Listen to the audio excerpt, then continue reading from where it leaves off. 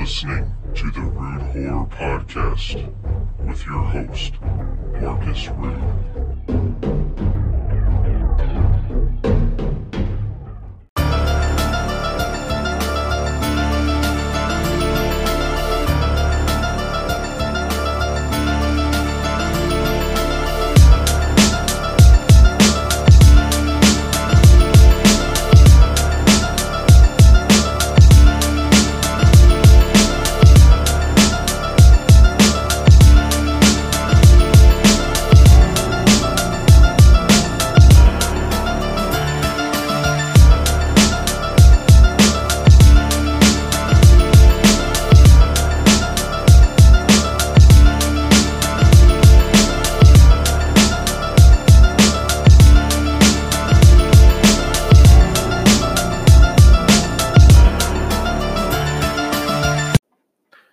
Hello, everybody. Welcome back to the Rude Horror Podcast. I'm your host, Marcus Rude. And you're probably wondering why I haven't put out an episode in about a couple weeks. I just been having stuff going on, and did have some guests lined up about a week ago. And due to current events, things got rescheduled. Couple of things fell through, but as you can see at the title of this episode, I am doing a solo episode of the 1988 creature feature, The Nest. If you haven't seen The Nest, before even listening to this episode, I suggest checking it out.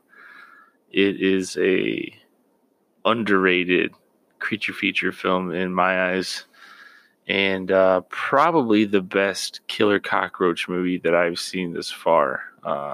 And I don't know too many killer cockroach films. I'm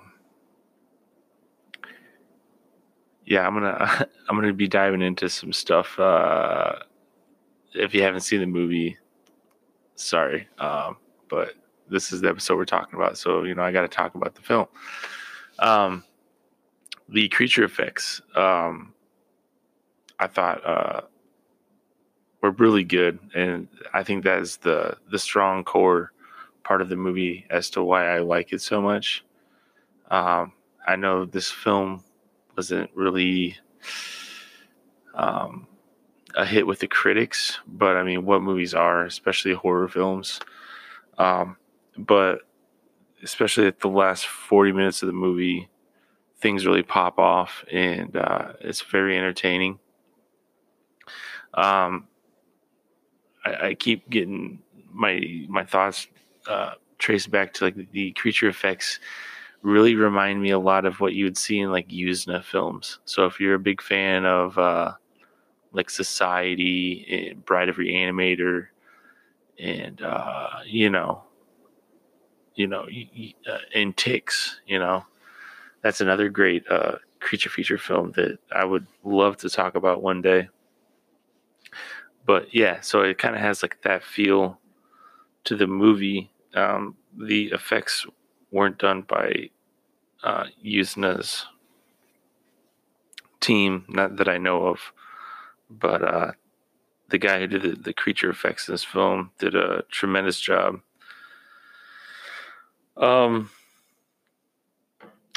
Yeah, so this came out in 1988, and like 6 years after Creepshow. So, we first saw a killer cockroach theme segment in Creepshow, and I always liked that not episode, but segment. I know a lot of people don't really care for it, but I really enjoy, like, it really has like the creep factor is there. Like I think bugs are really creepy, and especially like in Creepshow. I thought it was a cool scene when all the cockroaches come out of that old guy. I forgot if he was like a scientist or a doctor. I think he was like a scientist or whatever. It's been a while since I've seen Creepshow, but that key scene always stuck out to me. This one, is like 6 years after that. Yeah, after Creep Show. I was gonna say episode. Um, I don't know, man. I really enjoyed The Nest, and when I first watched this film, I watched it on VHS, and my initial thoughts were it was going to be like a cheesy, hokey creature feature. I didn't expect some of the effects to be something different than what I initially thought. Like, some of the stuff really stood out to me, and it took me by surprise, and I really enjoyed it, man. I know, like IMDb, I think gave it like a 2.5 stars out of 5. So, which I think it's a little low. I think it deserves a little higher. I since I like this film, I know it's a cheesy 80s horror film, but I enjoyed it so much. I gave it a 5 out of 5 stars. I thought it's a great creature feature film, and bugs give people the willies. So this is a great horror film. So I mean, it's not a perfect film, and I realize that, but I rate stuff by like the enjoyment factor. It's just, I guess that's how I roll. So this film was directed by Terrence H. Winkless, and this was his first full-length feature film. He's also went on to direct more films, such as Blood Fist, with Don Wilson and Billy Banks. That 1989 film Blood Fist. He also did Rage and Honor with Cynthia Rothrock, and it's, I want to say ironic, but I should mention that Julie Corman produced The Nest, and if you don't know who she is, it's Roger Corman's wife, and Roger even played a big part in this. But this was under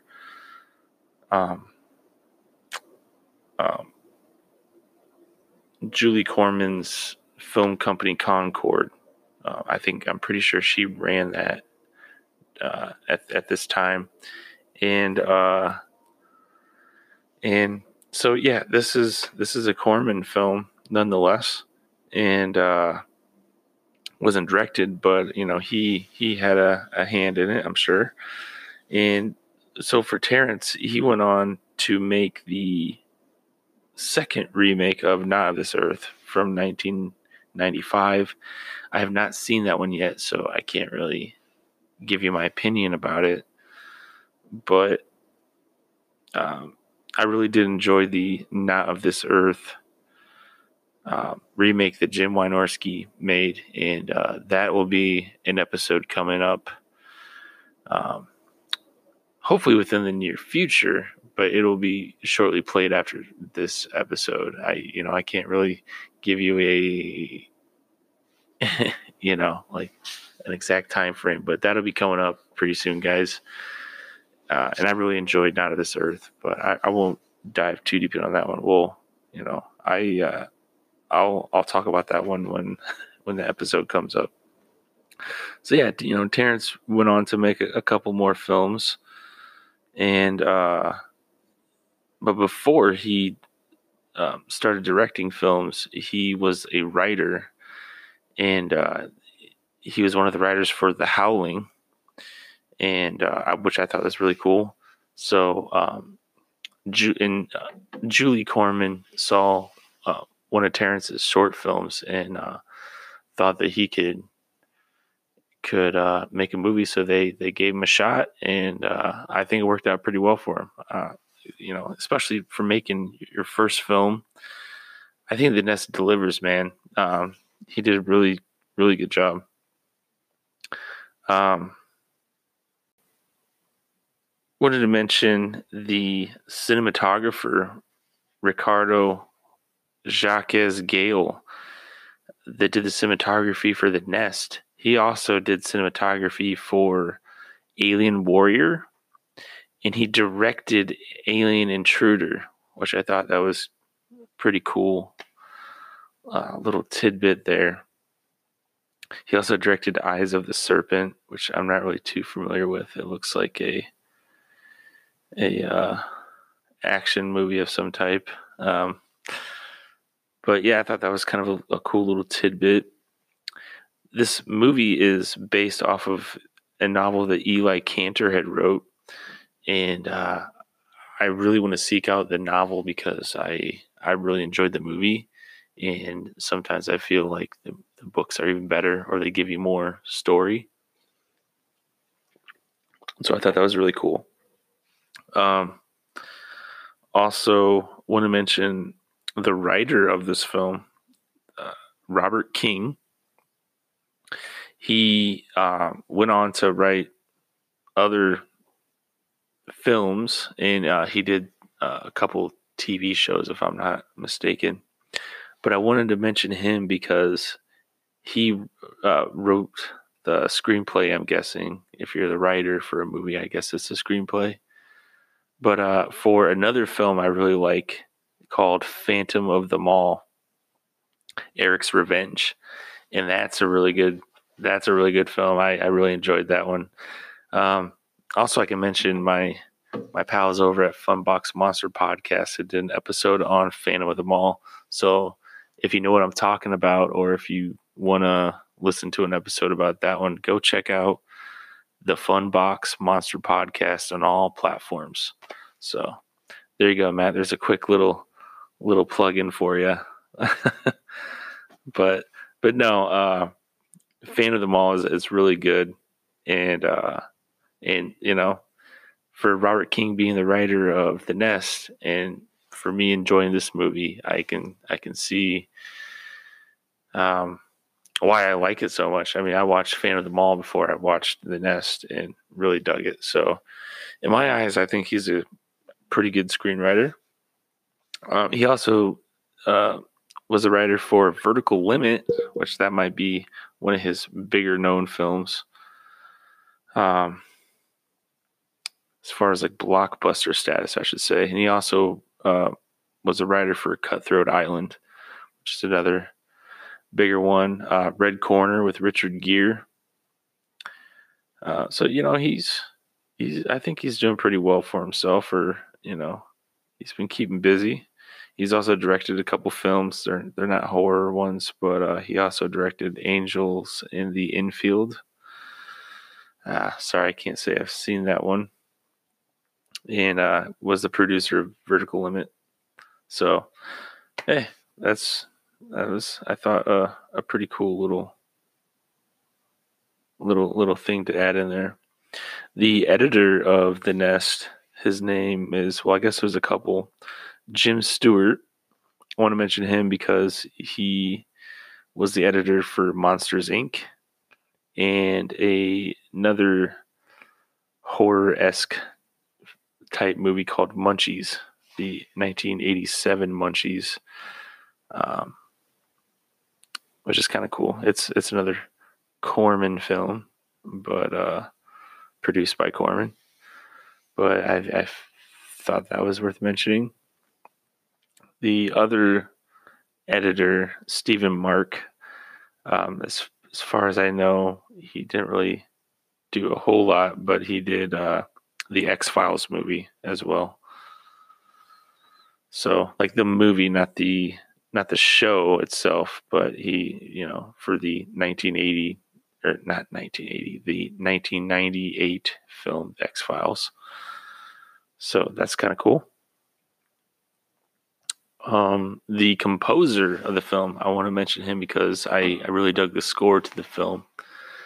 And it's, you know, since this is an 80s film, we got a lot of electronic sounds more or less than like actual real instruments. So, which I'm a fan of that. So, but yeah, as far as I know, this was his first big film, especially horror film. And then he went on to do the score for Amityville 4, The Terror Within from 1989, and a couple more, Crime Zone, Carmilla. I've never heard of that one. I think that was like a TV movie, like a horror TV movie. And then The Hit List with Jeff Fahey. So yeah, he's done a couple films. It's I'm surprised he didn't go on to do more stuff because I dig what he's throwing down. Let me get on to the actors. So Robert Lansing is the big name actor of the film. He's the older gentleman who plays the father of Elizabeth Johnson in this film. His name's Elias Johnson, and so he's the big name actor in this film. He's also been in Empire of the Ants, Scalpel, The Grissom Gang, 4D Man, Island Claws. Looks like this like 80s sex comedy After School. I'm guessing that's what it is. Man, yeah, he's been in a lot of stuff. The Equalizer. Yeah, so he's done a lot. Lisa, I mentioned Elizabeth Johnson is played by Lisa Langlois, and she's been in several movies, including Class of 1984, Happy Birthday to Me, Deadly Eyes, Phobia with an exclamation point, The Joy of Sex, Transformations, which it looks kind of like a cool movie. I wouldn't mind checking out myself. It's a Empire picture. Actually, okay, so it's sorry for the pause. I'm just trying to figure out if this went by a different name or not, but because this is Empire Pictures, like Charles Band produced it, and I don't know. I guess I learn something new every day.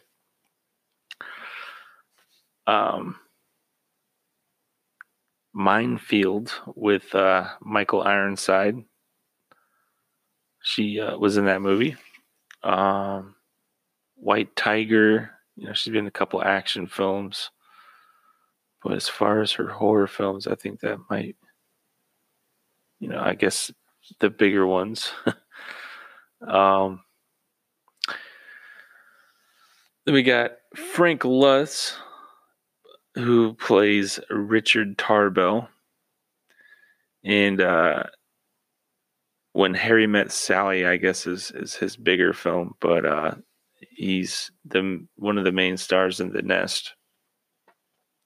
He also played in Ghost Town, which is another Full Moon, well, I should say Empire Pictures film. He's been in some movie with Eric Roberts. It's not horror, but Restraining Order. Never heard of that one. So then we got Dr. Morgan Hubbard, played by Terry Treyes, and she's been in several films, several Roger Corman films, I should say. She's in Frankenstein Unbound, House 4, The Terror Within, Deathstalker 3,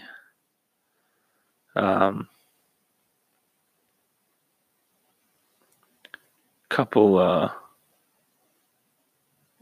I'm guessing sex comedies like So Fine, looks like one. She's in Nightmare on the 13th Floor, Alien Nation, Dark Horizon, the first Alien Nation, Lady Killer, which is directed by Terrence H. Winkless, who directed The Nest. So that's kind of a nice little tie-in, but that's more of like an action thriller.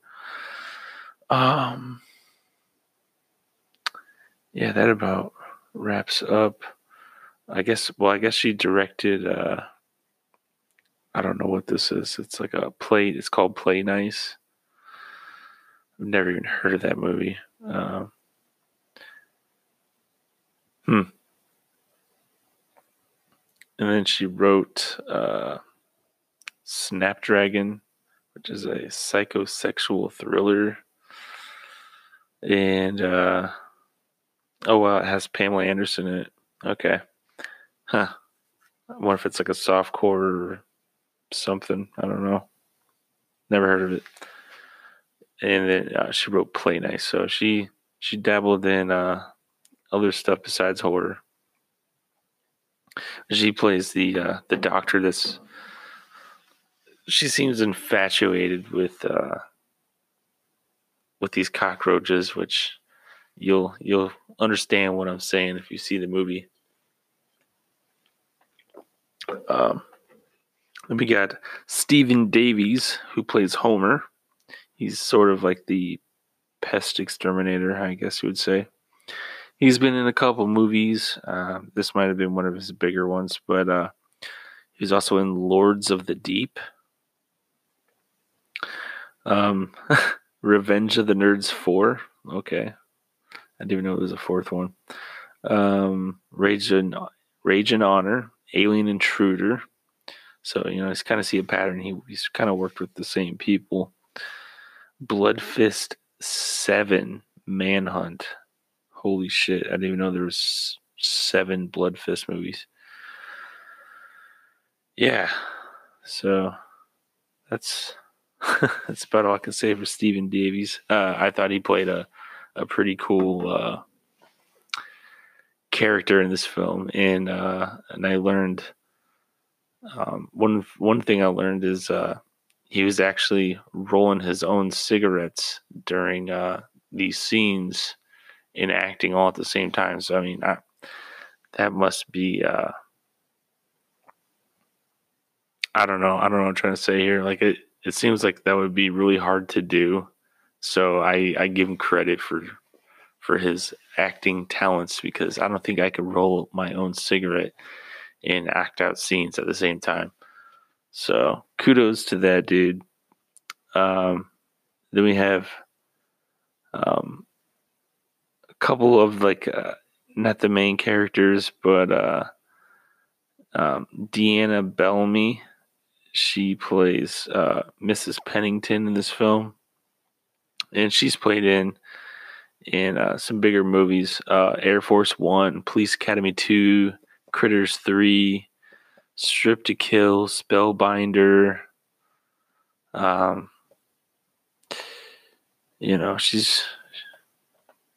She's been in like 20, 21 films, stuff like that. So the movie, as far as like to get an idea of what the movie is, so the sheriff of this small island town called Northport has a roach problem in his house, and like so the beginning of the scene, he's trying to get ready and whatnot, and some of these scenes are just they're not like horror-esque, but like they just kind of gross you out because like there's cockroaches in his coffee and he don't even notice it, and he's trying to drink the coffee and talk on the phone to I think it was like the police station or something. You got like a call, and then he finally sees a cockroach in his coffee and fucking spits it everywhere. But like my little rant is he was it looked like he was looking at the coffee at one scene or like at one moment, and I thought like dude, you had to have seen a fucking bug swimming around your coffee, but he kept drinking it and then fucking spits it out. But so yeah, it kind of starts off the bat. We get some cockroach action, and according to the local exterminator Homer, it turns out that the whole town is about to have a big roach problem, and so pets start getting I want to say attacked. I mean, they do get attacked by these cockroaches. In the dog scene that's coming up, holy shit, that looks so grotesque when the cockroaches attack the German Shepherd, and what's left of them is like flesh and bone, and it's pretty gross and gruesome. The directors mentioned that no animals were harmed in the making of this film. So if you're against animal cruelty, no worries. Yes, animals do die in the like is depicted in the film, but not in real life. They were harmed at all, except for maybe the cockroaches. I think he said some of them probably did get in real life exterminated. But as far as like cats and dogs and stuff, no. So that's good, right? Before we get back into this episode, real quick, I have Addison Bennick on the line, and we're going to talk about the Roast Masterpiece Theater campaign that's going on Kickstarter. Where can we find the Roast Masterpiece Theater campaign, Addison? Hey, man. Thanks for having me back. We are doing this campaign right now to raise funds through Kickstarter for our new spin-off show called Roast Masterpiece Theater. We did Tro Masterpiece in the past, but now we're branching out and we're trying to license movies from companies that don't strictly just come from Troma. We're going to try to license Cannibals from Blue Underground, and we're trying to get The Killer Eye from Full Moon. And it's a Kickstarter that I'm running right now. It's just the Roast Masterpiece Theater Kickstarter. Theater is spelled with an R-E at the end instead of the typical E-R. And if we don't raise the funds, then we don't, get any money whatsoever from the campaign. So it's kind of an all or nothing type deal. But all that money is going straight towards Blue Underground and Full Moon so that we can use their movies. So, I mean, if people are fans of Blue Underground and Full Moon, then a donation to my Kickstarter is money in their pocket. I'm just going to transfer the funds straight to them, and I get to use their films. Very cool, man. Yeah, I look forward to hoping this project comes to fruition, and I contributed myself, so I hope that helps, and hopefully this thing will come to life. Yeah, thanks, man. I really appreciate it. I tried to make it so that there's a fair, so that people, even if maybe they can't really afford the higher perks, I split the tiers in half. So there's 2 episodes that they can donate to, or they can donate just to one, and they can have the episode of their choice. And maybe if they like that episode, then maybe later on down the line they could snatch up the other one, because there's $10 digital downloads per episode, or you can get them both for $20, or you can get $15 DVDs for one episode, or you can get the bundle pack and get both episodes for $30. For even like $1, you can just get a thank you in the end credits, and that special thanks goes on IMDb. You can snag a associate producer credit for $100. That goes on IMDb. And if you're a big spender, you can get the executive producer perk for $200, and that goes on IMDb. And all of it goes in the end credits as well. All the cool little thank yous and special thanks and producer perks. It's all in the end credits and on IMDb. And then we only have one left right now, but there's an autographed script that can be claimed. So once we're done with our scripts that we use to record all of the jokes, we'll send them out to whoever claims that perk. So there were 6 available, but only one is left. So if somebody wants that thing, they can get it. Awesome, man. So if the listeners right now, if they want to go to your Kickstarter, did they just type in Roast Masterpiece Theater in the Kickstarter search, or is there going to be a certain link to get to there? They should be able to find it if they just type in Roast Masterpiece Theater. And like I said, it's theater, Theatre. That might throw people off, but we just kind of wanted to spell it like that because that's like the fancy like British spelling, and I think that's kind of funny. So yeah, if you just go to Kickstarter and type that in, you should be able to find it pretty easily. I also post it all over my Facebook and my Instagram and my Twitter, so it should be easy to locate. I post, the links daily, so they're there. Okay, for sure. And then even in the description in this episode, I will put the link in the description. So if the listeners who are listening want to check it out, then the link will be below. Well, thanks for your time, sir, and best of luck. And hopefully this, like I said, hopefully this thing comes to fruition. Yeah, that'd be awesome, man. Thank you. Because the more money that we receive, that goes towards future episodes, hopefully. Because I have a short list of films that I like to license from, like more movies to license from Full Moon, and Charles Band has already approved those films. It's just that licensing films is expensive, so I just want to do a couple at a time and see where it goes. Because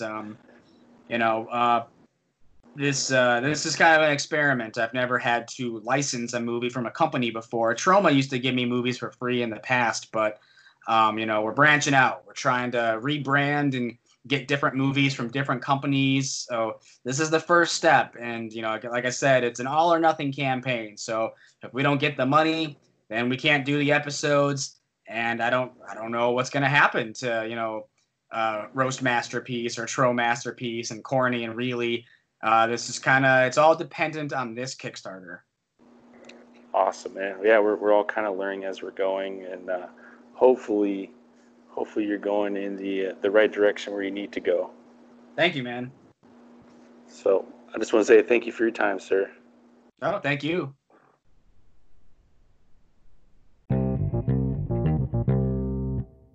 So we get some dialogue in between scenes and character building.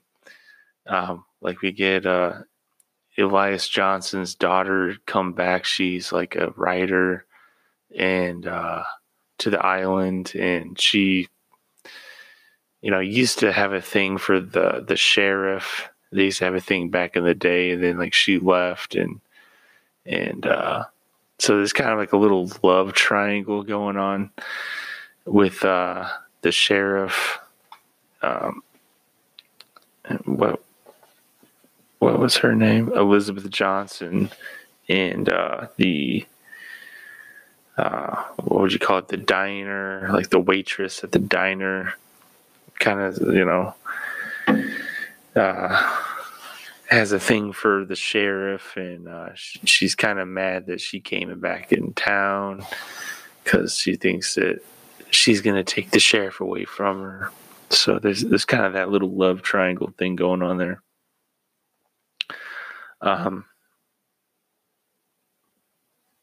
But yeah, so like the gist is the pets and the people start to like disappear and kind of get killed off one by one by many cockroaches, and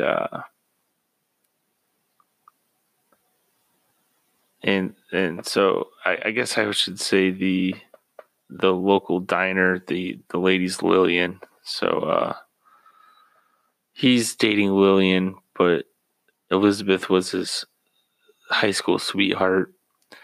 And when she returns to the island after, I guess it says 4 years, and their romance kind of blooms again. So that's why Lillian's all pissed off.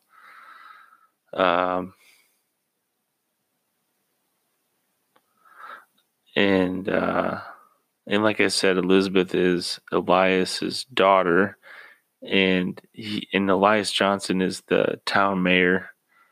And again, it's Robert Lansing. He's the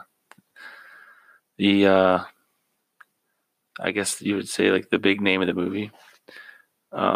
He's all in cahoots with an evil corporation called Intech, INTEC, that has been secretly breeding mutant roaches that are immune to a normal insect repellent. So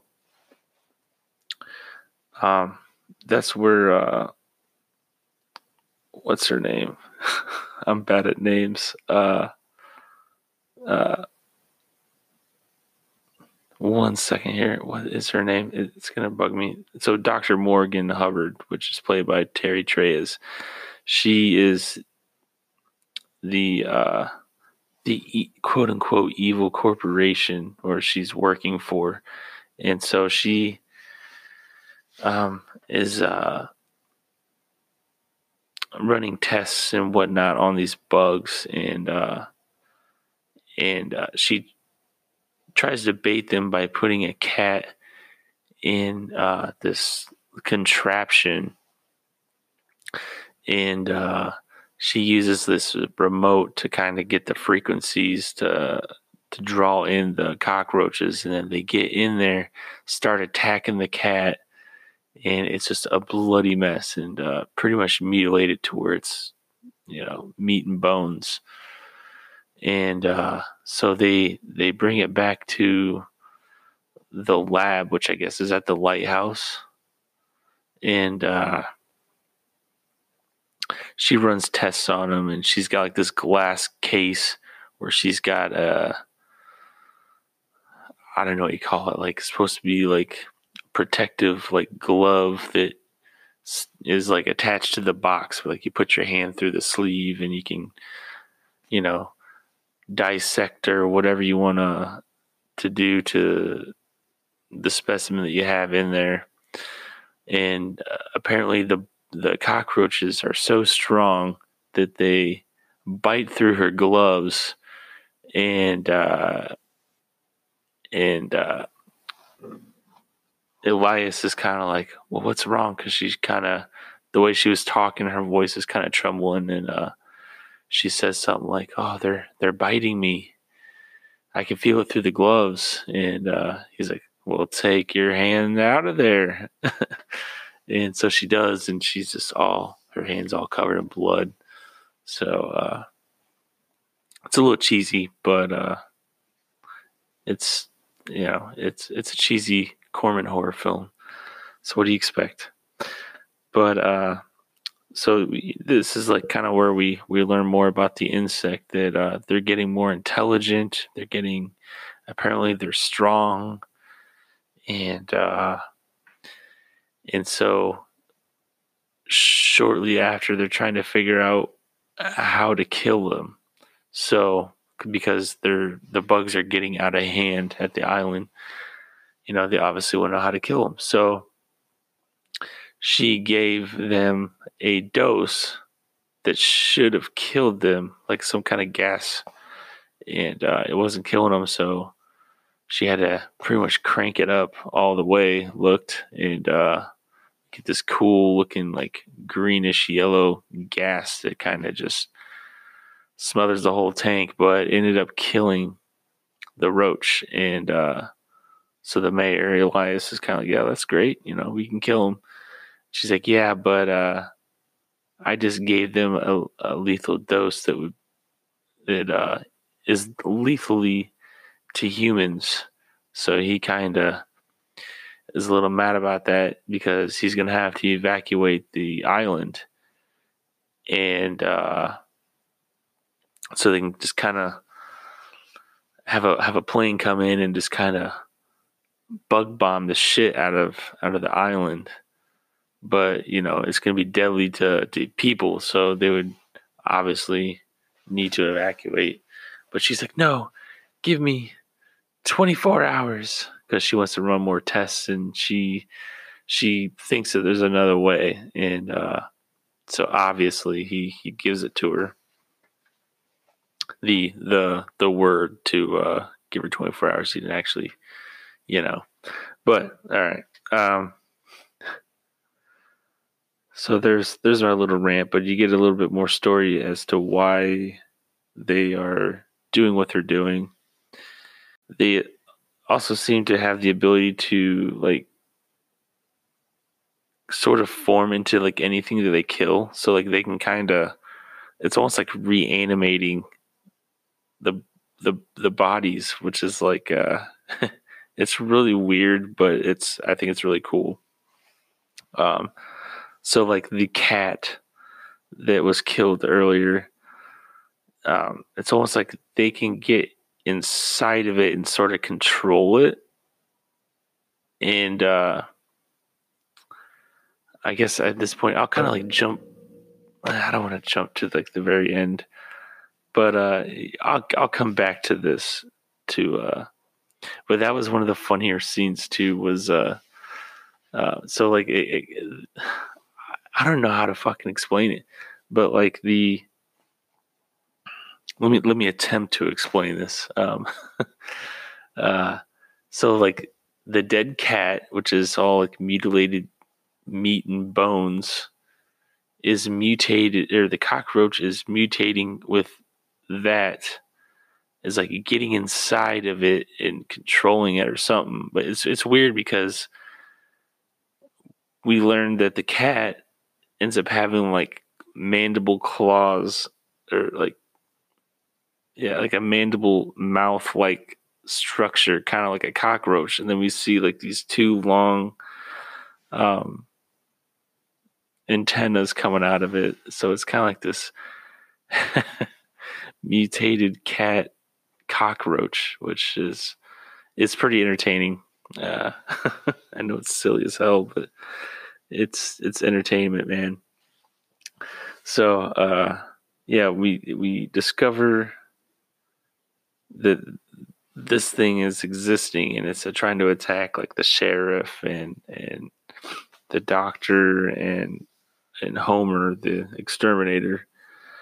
And we get a pretty cool scene of Homer pretty much pushing like a bookshelf on top of it and smashing it, and like see like some green goop coming out and whatnot. So it's pretty gruesome shit. And so the town's getting overran by cockroaches, obviously. And like, so some of the scenes where the people are getting killed one by one, I want to mention the one guy, like the cook guy, is actually Terrence's brother in real life. And he goes out to throw the trash out,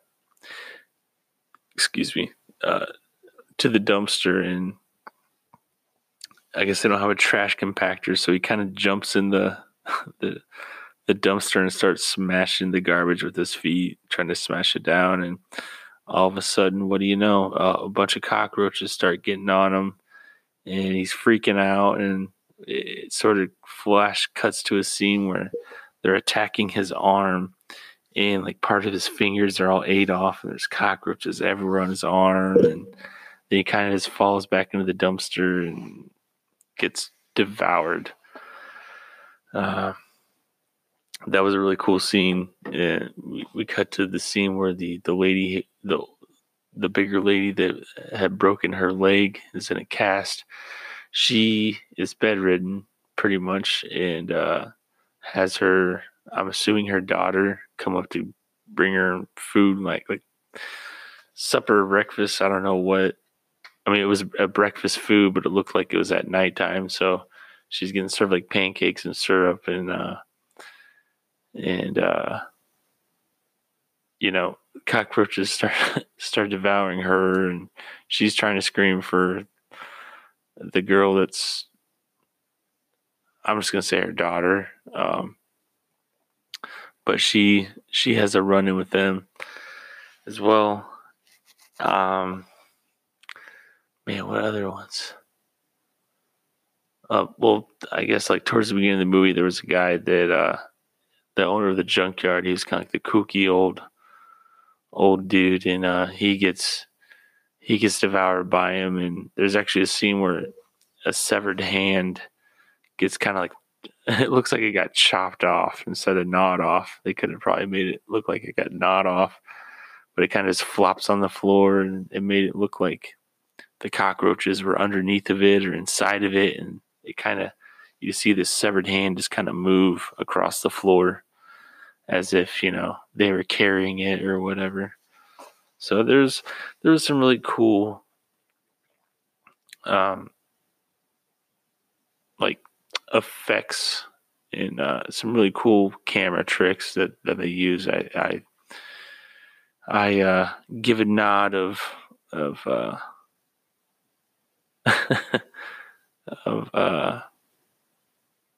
I don't know, entertainment factor.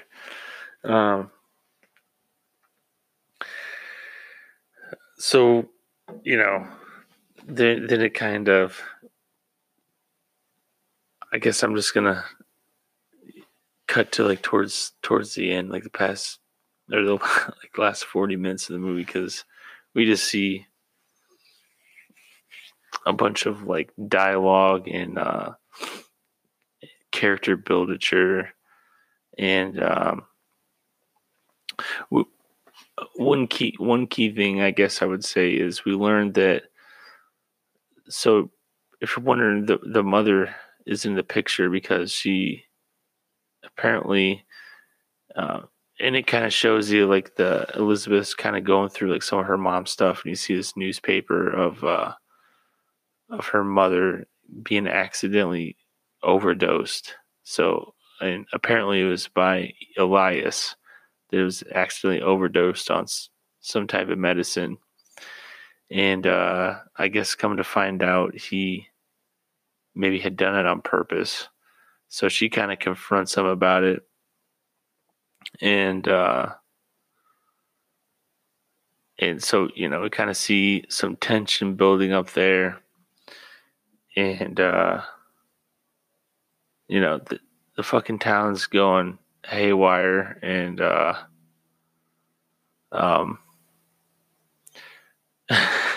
Homer the Exterminator goes back to his house, and he's filling up kind of like one of those like sprayer canisters with I don't know exactly what it's like, really flammable, like some kind of like gas fuel type stuff. And he's getting all that ready. He's being really clumsy as he's going out the door, and drops a cigarette, and one of those canisters had spilt over. He's really clumsy, so he spills it over, and I was going to call it gas or fuel. It kind of spills everywhere, and so when he's going out the door, his cigarette drops, and he's kind of like, uh-oh, kind of thing, and the fucking house explodes, and somehow he got out of there miraculously. And so, yeah, the town is going haywire, and so the sheriff goes to the diner to find his girlfriend, but it's too late. The bugs have gotten there. And there's kind of a cool little montage scene of his girlfriend smashing all the bugs because they've gotten everywhere. She's trying to smash them, and she puts some in a blender, and it's kind of gross. But I guess it needed to happen because he wants, that's his girlfriend, so he's got to go back to help her. And come to find out, everything has just been taken over. She's nowhere to be seen until he looks in the freezer, where she had locked herself in the freezer, but she froze to death.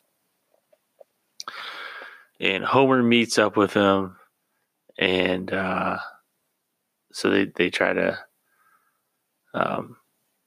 I guess the main goal is to get to the lighthouse, to the lab, and to get not just the lab, but to get to the lights, because the bugs have cut off the power to like the radios and whatnot. So as far as the aircraft people that are supposed to bring in the smoke know that it was something that they're going to do.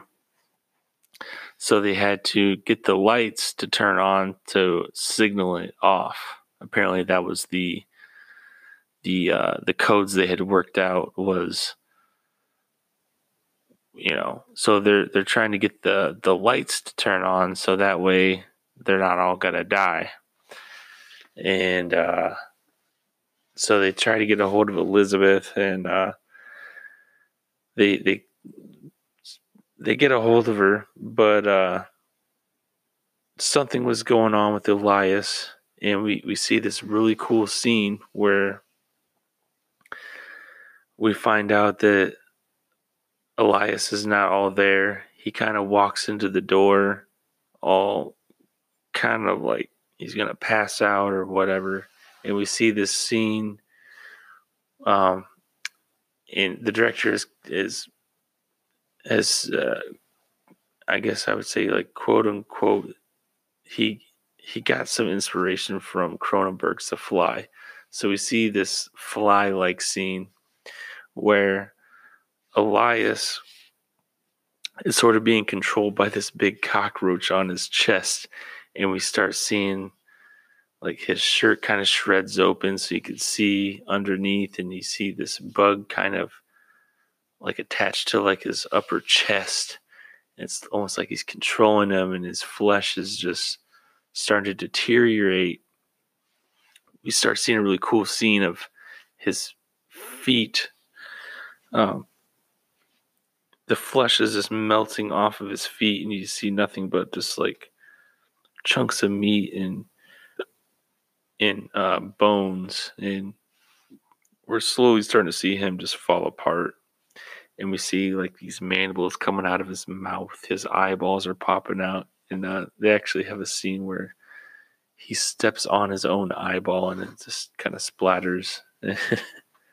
It's a really gruesome scene, and I thought, I really love practical effects, special effects, and I thought this is a really cool scene. And so she grabs the shotgun. She's trying to shoot him, and nothing's working. And then we get this really tensed up scene where you think he's gonna get her, and then she puts the gun in his mouth and pulls the trigger, and boom. So apparently that does it. And so the sheriff and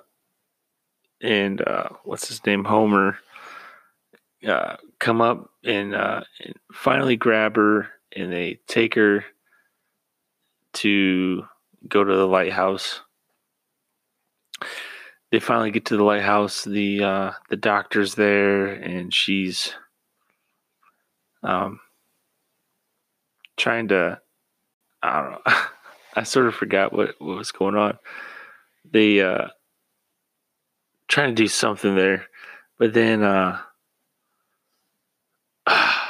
man, I'm being a bad podcast right now.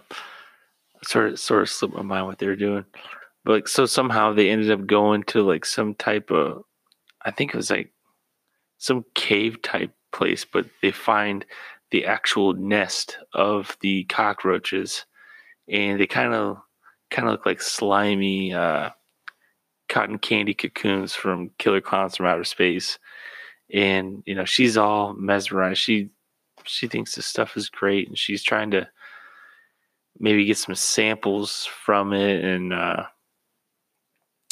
all of a sudden we see, I don't know if it's supposed to be the queen or just it's the main event of the movie. We see the big creature, and like how I mentioned earlier with the cat, how they mutated into some hybrid cockroach cat. They hybrid to like all the victims that they've killed all into one big like blob, so to speak. And it's really cool looking. It's got like actual skeleton skulls like for the main head, and then it had like mandibles underneath of the skull, and they had like other faces and some of the other victims and the animals and whatnot. And it grabs the doctor, and decapitates her arm and is grabbing her, and all of a sudden its mandibles wrap around her head, like through her ears, I believe, and then sort of cuts the scene where it's clearly a dummy, but it pretty much slices her head in half from the brain up, and it's a big gore fest scene. But if you enjoy that type of stuff, it's pretty cool. I thought it was cool. And so, you know, we have this infamous scene where we have I guess some sort of bomb in there where they blow it up, and I don't know how the hell, like, the sheriff and all of them escape, but pretty much the cave just fucking explodes, and that apparently kills them. So yeah, that pretty much kills them all, but then we kind of get like this little close-up scene of one cockroach to where it's like, you didn't get them all, and maybe leads up to another Nest movie, but I don't think we ever got one. But yeah, I mean, that wasn't like a super detailed notation of the film, but I kind of gave you the meats and sides a little bit of the film, and you know, like I said, I give it a 5 out of 5, just because of the enjoyability and the effects, the gore, the horror's there. The soundtrack is pretty good. The acting isn't bad. A lot of the people in this film were actually just like friends or relatives of the director, and you know, I thought that was pretty cool because they didn't do a bad job acting. It's noted that they utilized like 2,000 flying cockroaches during the filming at Quicksilver Studios in Venice, Los Angeles. So, you know, this was shot in LA, but they made it seem like it was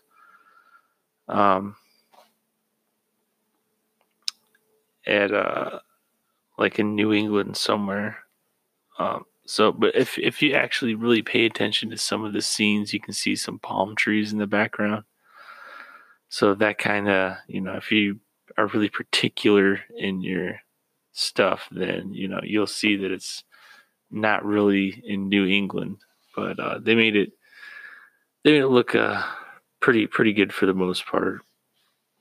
And I don't know if the director is being sarcastic, but I guess a lot of the cockroaches that they got, the live ones, they had to send out like a team to comb the city and just pick them one by one from wherever. And I thought that was really crazy of them to do. But hey, apparently they pulled it off. I guess they were supposed to use more. Like, they had written in that there's supposed to be a lot more cockroaches than what there were in the movie. But I mean, that's, for how many there are in the movie, it's pretty gross. And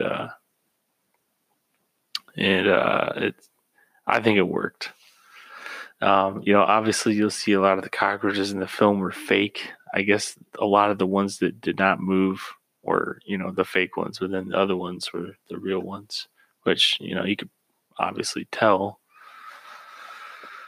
But yeah, that was The Nest. And so I got a couple movies lined up as far as like solo movies. Like I mentioned earlier, Not of This Earth, the Jim Wynorski, Roger Corman film, will be one that I want to talk about. Also I think I want to talk about The Crazies, George Romero's Crazies, not the remake, just because I feel like the film kind of ties in with current events and how the the world's sort of going a little crazy right now. And also that I gotten the Blu-ray of The Crazies, the Arrow video release of it from none other than Lynn Lowry herself. Sort of crazy how that came about. She started following the Rude Horde podcast on Twitter, and the stars must have aligned, because when she started following me, I obviously followed right back. But seeing that she was selling several stills of The Crazies, and so I jumped on that and ended up getting a couple Blu-rays as well, signed by her.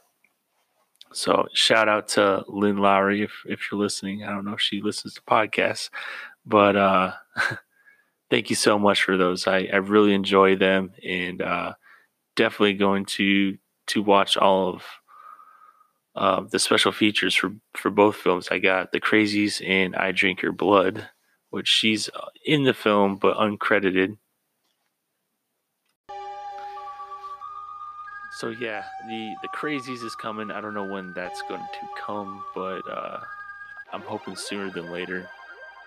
A couple of the guests that I had lined up, Jackson Stewart, who directed Beyond the Gates, he has mentioned to me that he would love to come on the show, so I'm really thankful for that, and I can't wait to talk about his film Beyond the Gates, and if he's working on anything else, I'd really like to hear what's going on with him. I'm not sure what's going on with the Mike Pesci episode that got delayed, and that was due to my bad. I had some technical difficulties going on and was unable to record, and then we sort of rescheduled, and I mean, just nothing's really lined up there, so I apologize to our listeners, I should say my listeners, about that one, and due to current events, and especially what was going on in LA at the time, I've yet to reschedule some of those guests, but luckily I'm able to do what I want to do on here, and solo episodes are always something that I'll be doing, and just want to say sorry to everyone listening that I haven't been on my game per se, but I mean, things come up, and I hope you guys understand.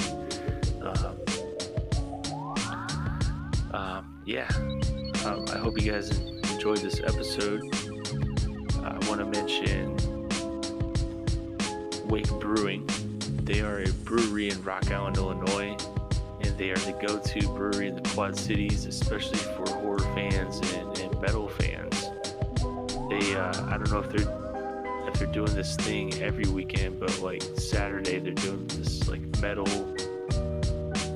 type like outdoors, like they've turned their whole parking lot, the front parking lot, into sitting areas, and so you can drink beers outside on the patio, and in the parking lot they have tables set up with canopies over top, so there's some shade. They've been bringing in Floyd's Burgers and Sliders, which is a pretty good little burger and slider. I mean, they're not a restaurant, but they're just like a food truck. That's what I'm trying to say. It's a pretty decent food truck. I tried some of their food, and it's quite tasty. Especially went well with some Wake beer. Also, Lopez Pizza. They have a food truck that comes by there at Wake too, and serves pizza and whatnot, and while you're drinking down some craft beer. So, there's a lot of things going on at Wake Brewing that it's not just your average beer drinking spot. They're always doing cool, unique stuff, and I definitely support them. I drink their beer all the time. I just got some. It's a stout called Tyrant, which was pretty high on alcohol percentage. Like I want to say like 7%. Like it was up there, and it was quite tasty. Also snagged some more of the blueberry variant of Hand of Doom, and I love that stuff. It's might be one of my favorites there for right now, anyways.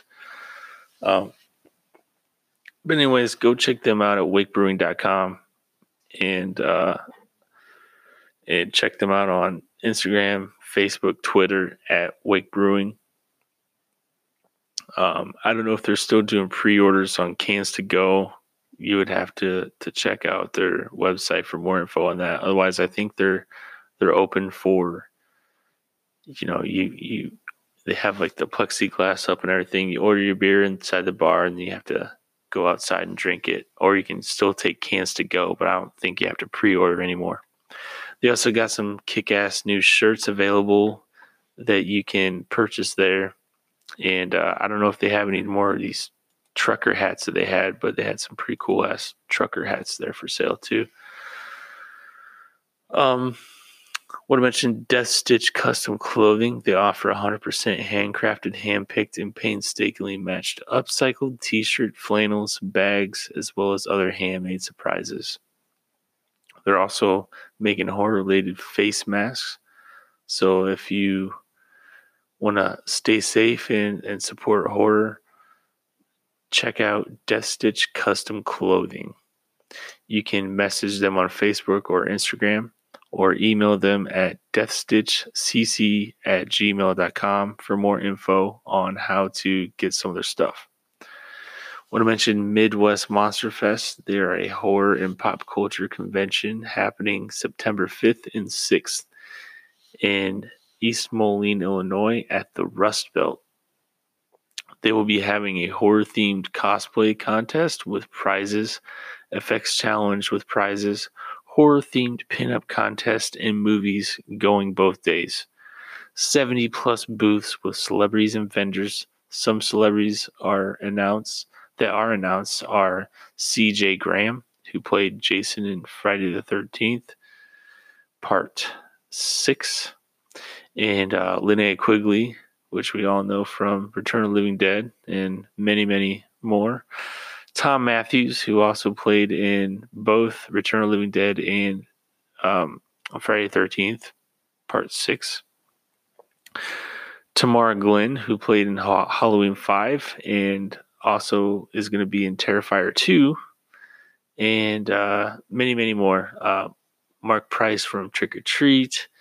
I don't know the guy's name offhand, but the guy who plays the killer in Happy Death Day is going to be there. 3 actors from the movie Haunt, which is a newer one. I think it's still on Shudder. I think it's a Shudder exclusive, actually. But that one's a really good movie, so it's going to be really cool to see those guys there. I think the clown that played in Haunt is going to be there, and a couple of the other guys. I think that, like, I guess I would say like the villain type guys, they're going to be there. So that's really cool. Who else is going to be there? The guy from Behind the Mask, The Rise of Leslie Vernon, is going to be there. There's going to be many more. And I'm sure there's some that are yet to be announced. So stay tuned for that. Tickets are on sale at MidwestMonsterFest.com. Also follow them on Facebook and Instagram at Midwest Monster Fest. And last but not least, support the Rude Horror Podcast. And you can follow us at Rude Horror Podcast on Instagram, Facebook, and Twitter, which I changed the Twitter name to Rude Horror Pod is our new Twitter handle. I thought that was better than Horror Rude. So, yeah, check us out on Twitter at Rude Horror Pod. Or you can email us at rudehorror@gmail.com. And I want to thank our supporters for on Anchor. You can support the Root Horror Podcast by giving us a small monthly donation of I think you can even donate like just $1 if you wanted, or $2, and that helps the podcast out a lot. I want to thank Ryan Wells for recurring and keep supporting the Root Horror Podcast monthly. Big shout out to you, man. I really appreciate your support. And I don't really have a lot of supporters giving money. I'm sure a lot of people listen, and that's totally fine. I mean, I'm not trying to make a lot of money off of this, but any money that I do get from here is gonna go like directly back into the podcast in some shape or form. So yeah, shout out to you, man. I really appreciate you supporting the podcast, and I hope you're digging the content, man. Well, that about wraps it up, guys. If you got any topic ideas that you want me to talk about, send me an email or message me on social media. Even comments about some of the past episodes or anything. Just, I'm always around on here, so just hit me up. And I guess I'll just end the show with peace out, guys.